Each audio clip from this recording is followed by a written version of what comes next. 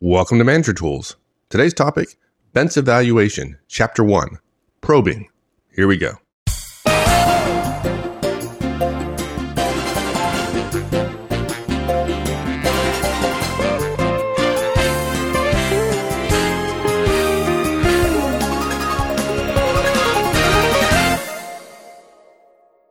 We've had a lot of folks over the years ask about interacting with their bench, right? How do they do that?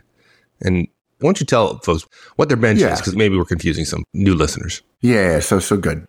So what most managers do when they have an opening is they think, okay, I got to fill my opening, right? They have 10 people working for them. They have 10 slots on their team, as an example, and somebody leaves.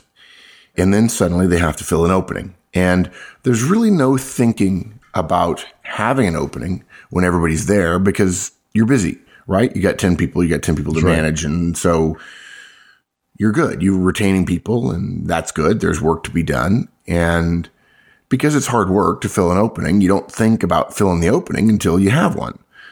Manager Tools managers, though, know that the problem with that is that if your opening happens, you start filling it at that time when it becomes open. It takes you 60, 90 days.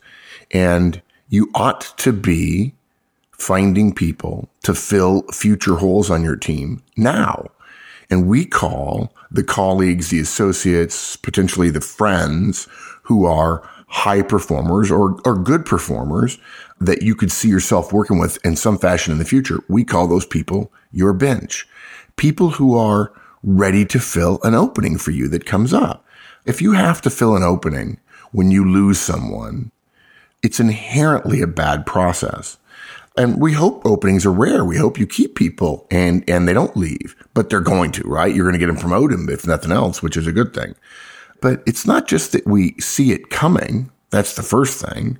The second thing is you have somebody ready to fill it. Someone basically that you've already interviewed, even though one of the questions we get from everybody is, okay, how do I interview my friends without really making them think I'm weird? Right. So this is just a matter of doing a search before you have an opening. It's a soft search, admittedly. It's not a full, let's go find a person and get ready to make them an offer and then say, okay, we don't have an opening. You'll just have to wait. That doesn't make any sense. But you can do all kinds of things beforehand. And this is just the first chapter of the process of, for those people whom your colleagues or associates, whom you know, who you think might be good, learning more about them. I think as we said sometime, how to interview your colleagues on your bench without really actually interviewing them. And here's part of what to do in that regard. There are three recommendations here. You've got to realize that with your bench, you never want to have a completely, totally casual conversation that doesn't have any value in terms of you learning about them. You don't. I mean, other than seeing them in the hallway and saying, hey, how's it going? You've got to add value to every conversation you're having with them. The second thing is, this sounds simplistic, but we're going to give you detailed examples. Ask about what's going on at work and then really listen. And then the third thing, which is what really listening is probing for details about what they did, their behaviors, and what happened, the results. Yeah. Okay. Now, look, folks, there are only two ways to think about the team that you currently have, right? You focus on the folks you have, and you work hard so they don't turn over, and then you scramble when they inevitably do. That's one way. That's one way. Right? That's okay. one way. The better way, I might suggest, would be you accept that even the best manager has inevitable turnover, and you plan for it in advance. It's going to happen, and you be ready. Yeah. Look, typical searches when managers start going out and searching for people because they have an opening are not planned for. And frankly, because they're fairly rare and we're all a little panicked when we have to do it, they suffer Horstman's Christmas rule. If you don't know what that is, that's things that you really enjoy, but that you do rarely, or things that are important to you that you do rarely. You're going to be not that good at it, and it's going to tire you out. That's how most people feel around the Christmas holidays. So what happens is you don't get better at them, right? You're so focused on filling the need, you're not really thinking about this as one item in a process of you becoming better as a recruiter and interviewer and hirer. And you end up having to outsource some of it to HR and recruiters, and those people change and the needs change and so on. And so people feel like there are too many moving parts, and this leads to a lack of improvement over time, with each of your future steps becoming more important as you get higher in the organization. And it's a lack of improvement about the most important thing you do as a manager, which is hiring. You put all that together, that is bad mojo. It just is. I'm sorry, I had to say that. I saw 30 minutes of Austin Powers the other day. So look, the only solution to scrambling around once an opening happens is to have a bench, to be prepared, to have somebody ready or close to being ready to fill that opening. But is having the bench enough, though? Well, yeah, that's the inevitable problem. I mean, knowing that I've got 5 friends out there who might be good is great. But if you have a bench and you don't know most of the details about those people, other than you think they're good, and you've gleaned a little bit more about your bench than you have from the average person. But if you don't know enough that would likely get them through your hiring process, then basically you have to start all over with the hiring process without knowing whether they're right for you or not. Right? I mean, we're not saying you can't have a bench if you don't interview them subtly the way we're recommending them. We want you to have a bench.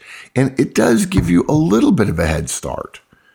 I think what it does, though, in some cases, if you're not careful, is the manager with a bench who hasn't really done what we're suggesting in this cast and in future ones about really developing and being clear about your bench's strengths and weaknesses and so on, is it makes you want to hire somebody from your bench. And if you've thought about it, it makes you think, I don't need to interview them, which is a very bad idea. Because look, we're not saying that if you truly know somebody well, you're not going to interview them the way you would anybody else, after you have the opening. But interviewing somebody you're already reasonably certain about isn't the same thing as taking them through the process without knowing.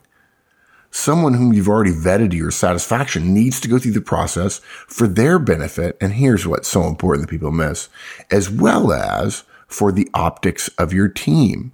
You can't just tell your friend you're hired. It just doesn't work that way. One of the things we talk about is raise the bar high. If you hire somebody, everyone must believe you, the candidate you're hiring, and everybody who he or she's going to work with must believe that they met the standards for the team. If you just have a colleague that you've, quote, already interviewed, unquote, now even people who admire and respect you, people are going to believe that you hired one of your friends. And by definition, people assume the boss's friends don't meet the standard of the people that you've already hired if you hired them the normal way or if you inherited your team. This affects morale. Okay. If you already have a relationship and you had to build the relationship with the people who were already on your team, if you already have a relationship with this new person, people are going to perceive that you're shortchanging one-on-ones and feedback, for instance. So you've got to take them through the full interview process. But if you've done your advanced work, you'll know that they'll be able to make it. And then once they go through it, people will go, wow, they're great. Right? Yeah. And so what you end up doing is you say to yourself, are they ready? Right? And the only way to know that is to get to know them deeply without interviewing them. I assume. I mean, maybe there are some of you out there who can take your friends and interview them and say, I want you to know I'm thinking about promoting you to my bench, so I need to take you through a couple of hours of interviewing. It doesn't sound really that great. Yeah. I mean, somebody might be able to get away with it. Now, look, a lot of times you can get to know somebody deeply by understanding the strength of their successes and of your sense of their character and of their interpersonal skills. But the fact is we can't count on that. We have to be prepared. So look, the logic here is pretty inescapable. We either tell someone they're on our bench, and again, we have to interview them, or we learn how to glean what we want to know in the course of normal conversations. And we recommend the latter, obviously. And so overall, what we're saying here is in every conversation, be thinking, what does that mean? What does that say about him or her? If they're really good, they're worth the extra effort. if you find yourself losing interest in somebody, maybe they don't belong on your bench. Yeah, probably. And the likelihood of that happening increases with the amount of information you have. Yeah, exactly. And wouldn't you want to know that before interviewing them later on, or making a mistake of hiring them simply because you think they're going to be good on your team?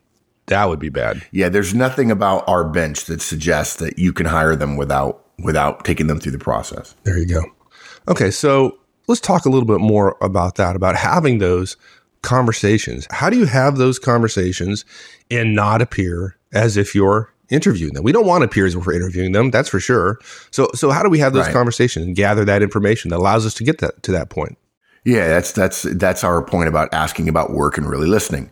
The best and really the easiest way to make a conversation with somebody on your bench that's effective for your evaluation is to ask questions about their work and then really listen. And I suppose you could ask other people on your team to go meet that person and talk to them, but I found that is just unmanageable. And so over and over again in my life, and I've seen other executives come back to this process, is if you think to yourself, this person's good, immediately afterwards, you say to yourself, every time I talk to this person, I got to dig a little deeper. I got to ask a few more questions. It's not just a casual conversation. So we ask questions. And when I have this conversation with people, and I've had it 3 times in the last month, and so I said, you know what? I'm tired of it. I'll actually write them down. We'll make a cast. And then much like, what do you do when one of your directs has body odor? I can direct people to this cast. Here are the kind of questions that I've recommended executives ask when I talk to them about building their bench because they're in a fast-growing industry. By the way, if you're in a fast-growing industry, you simply can't survive without a bench. The number of times people say, well, it's a fast-growing industry, Mark. All openings take 6 months. I'm like, you literally have to be not knowledgeable to say something like that, because I know people in fast-growing industries that as soon as they have an opening, they fill it. I remember John Hoffman, my good friend out at Applied Materials years ago, saying, yeah, I got a guy for that. This guy's going to leave, but I got a guy for that. And you couldn't hire somebody quickly in Silicon Valley in the late 90s, but John could. So here are some questions. Now, you're going to think, guys, that they're pretty simplistic, and they are, right? But it's kind of the follow-ups that matter in terms of really listening, because really listening means probing. That's the whole point of this cast. But here are the questions. What's going on at work?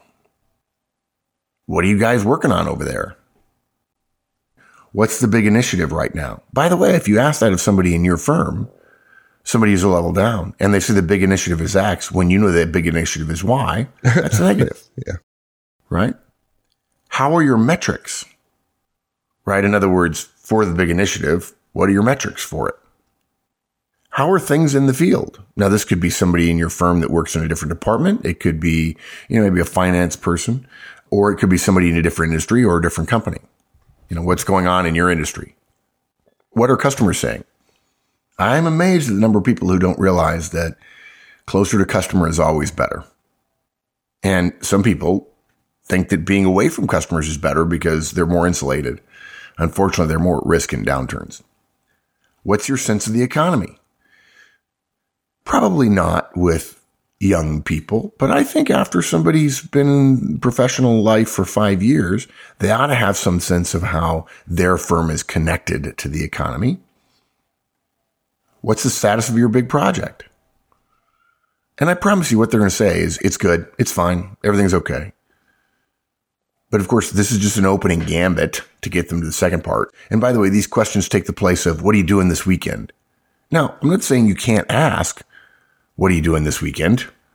Or, how's your husband? Or how's your wife? Or how are the kids? That's all good.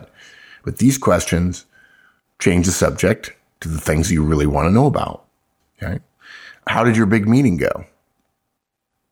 Did you guys get what you wanted from the board? Or from the VP? Or from the director? What are the after effects of the merger for you? Is it going okay?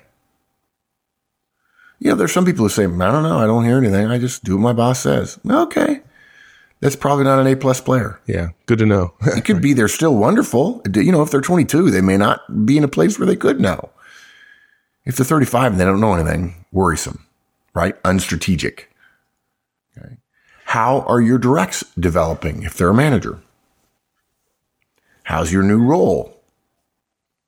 What's your boss been talking about lately? Is your new boss treating you okay? How's the relationship with your boss? How's the relationship with that one guy you've been having problems with who works for you? How did your big presentation go? All of them pretty straightforward, kind of anodyne questions, right? I mean, nothing terribly fancy. I can't imagine anybody hearing those questions would think you're interviewing them. You're just a friend having a conversation, asking how work's going. Yeah, it's normal conversation. And you're not suggesting that you rattle off all 20 questions in a single conversation, right? No, come on. Yeah. I think if you're having a conversation about your families or about your vacation or about your weekend, you change the subject at some point that's convenient, that's polite to these kinds of questions. And then you'd be ready to listen. Don't make these questions one-offs that are a bunch of high level. Let's skip over the 7 major topics of our life: work and spouse and kids and community and spiritual and food and physical health and sports and international geopolitics, or whatever. I'm making all those up. Let's not skip lily pad to lily pad and not dig in about the topic that's most interesting to us relative to their position on our bench. So this is just normal conversation. In fact, we've said before that the real test, the real trick to being a great conversationalist is asking questions, right? That's what you do. Yeah, totally normal. Okay. Now, it's not simply enough to ask the questions, right? You have to probe about details, about behaviors and results, right? It's just not a matter of asking the question and blithely going on. Yeah, this is why I've had a couple people tell me in the last couple of years, you're really interested in me, aren't you? And I say, yeah, I find everybody else's stuff very interesting.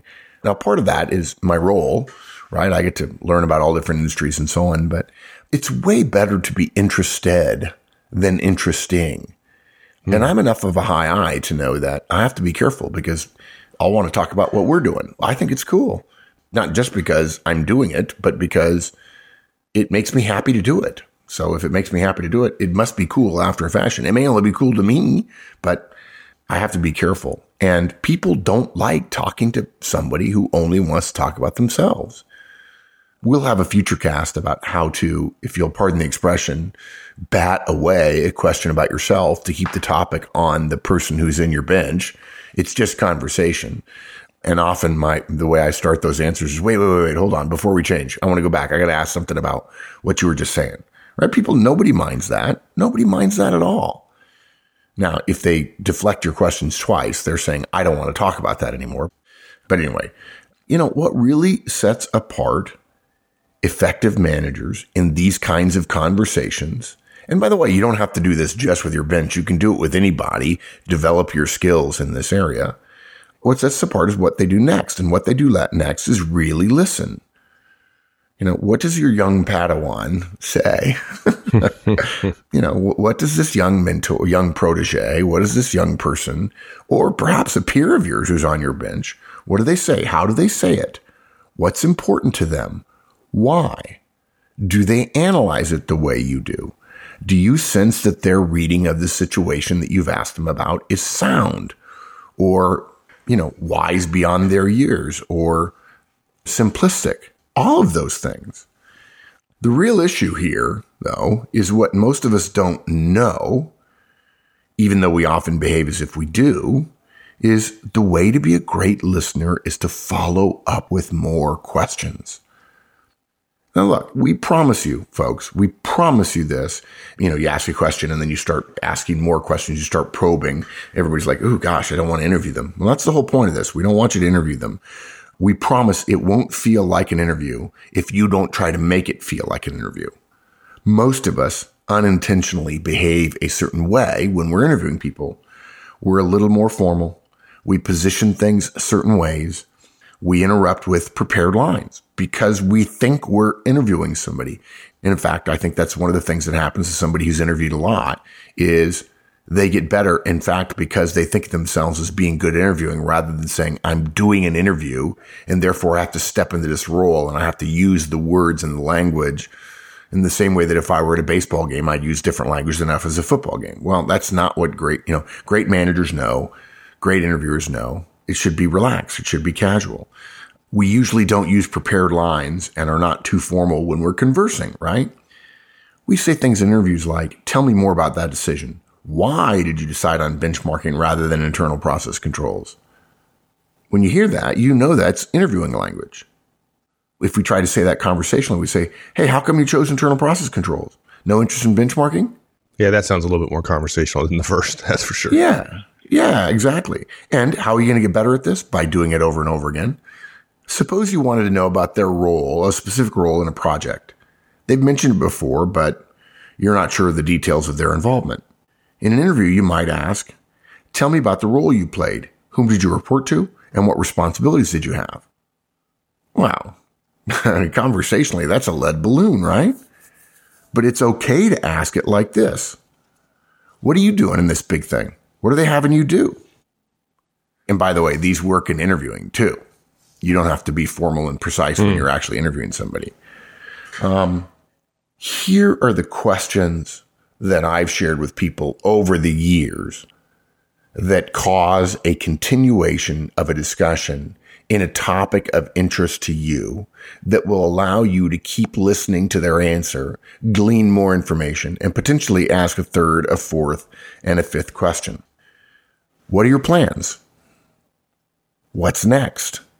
By the way, almost all of these, not all of them, and don't write me and tell me I'm a bad person for saying this, could be prefaced by, okay, cool, or neat, or, oh, okay, all of them. So for instance, okay, cool. How are you going to handle that? What's your key goal here? Who's on your side? Is your team okay with that? Who's not on your side? Boss agree with your approach? Or is he being a jerk?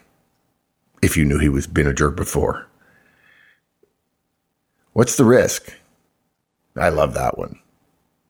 If I had to pick one thing that's fairly linear among medium to top performers is over the course of their professional career, their growing understanding of risk. Okay? True. What deadlines are going to be a problem for you? You going to meet them? How did it all turn out? Okay, cool. What'd they say? Well done. What were the results that got talked about? Was your boss pleased? Did he say anything?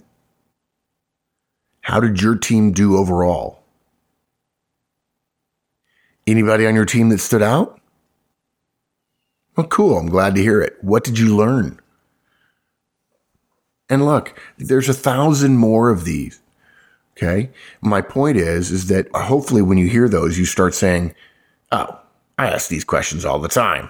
Yes, you do. We keep them casual. And now we're simply listening about, is this going to help this guy in a future interview with me and my directs if I hire him? And what you do is as you're asking these questions, you're listening for two key factors. What did they do? Behavior. And how things turned out. Over and over and over again, that's what Manager Tools has talked about. Behaviors and results. What you want, somebody on your team, is somebody who's engaging in the right behaviors and who achieves the right results. There are people who engage in the right behaviors and don't achieve good results. It happens. And there are people who get great results and don't engage in the right behaviors. What you want is both. And if you do this once a week, 2 or 3 or 4 questions, probing every time, at the end of the year, you'll have had 50 conversations with people. If you only have 5 people on your bench, that's 10 conversations with each of them. And some of this will cause you to drop somebody from your bench. And then you could talk about beer and Friday night with that person. That's okay. Yeah, you don't have to stop being their friend. They're just not on your bench anymore. Yeah, they're just not on your bench. Yeah. Yes, there are people who are listening who used to be on my bench and are not. And there are people who are listening who are on my bench. That's a good thing. That's it. It's not rocket science. It's all about deciding you're going to listen and being willing to probe and being casual about it and recognizing that you must develop your knowledge of your bench in advance so that you can be certain or nearly certain that they're going to be okay. And that, therefore, you won't have to wait 90 to 180 days to fill an opening because things are hot, and that's when you want to have a full team. So never have a totally casual conversation with your bench. Ask about work. Really listen. Do it casually. The key is probing for details about behaviors and results. I got to tell you guys, this is how really highly effective executives do it. People feel like when they talk to executives, they're always being questioned. Yeah, you are. Those people, they're ready for openings because they've already been evaluating professionals whom they know. They probe in normal conversation to understand the skills and strengths and weaknesses of their associates. The associate doesn't feel like they've been probed, but they have been. And they're always assessing future potential by considering what you're doing now and how successful you've been currently. That's how to do it. There you go. Thanks, my friend. That's useful. You bet, partner. We'll see you. Thanks, everyone. That's it. We'll see you next week. In the meantime, have a great one. So long.